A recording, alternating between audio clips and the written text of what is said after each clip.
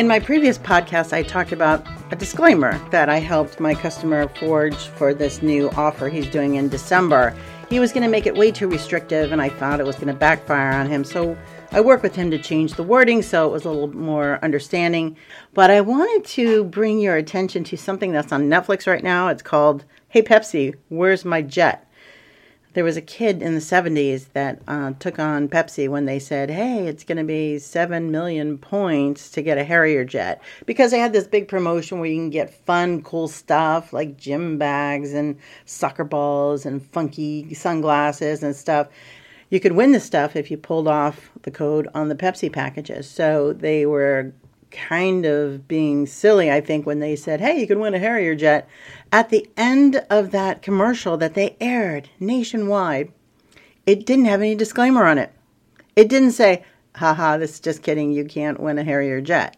There was nothing that said anything that it was anything but a real thing. So one kid decided that he wanted a Harrier jet, so he went forward in trying to win a Harrier jet. I don't want to spoil it because it was a very well done documentary. They had graphics in there. They had fun pictures of him when he was a teenager and pictures of him now. And he worked with an investor guy to help him with getting some of the money. There was some money involved at the end. They found there was a loophole. It was a very, very interesting thing. And to hear the Pepsi people talk about it, they knew it was a problem. They were trying to sort it out as well. And if it's one little message that you get as a person who's in marketing is don't forget those disclaimers and make sure they're correct. Make sure when you're using print ads that you've got some kind of a time limit. This coupon is good until this time. This is good till this, or when inventory is gone or something.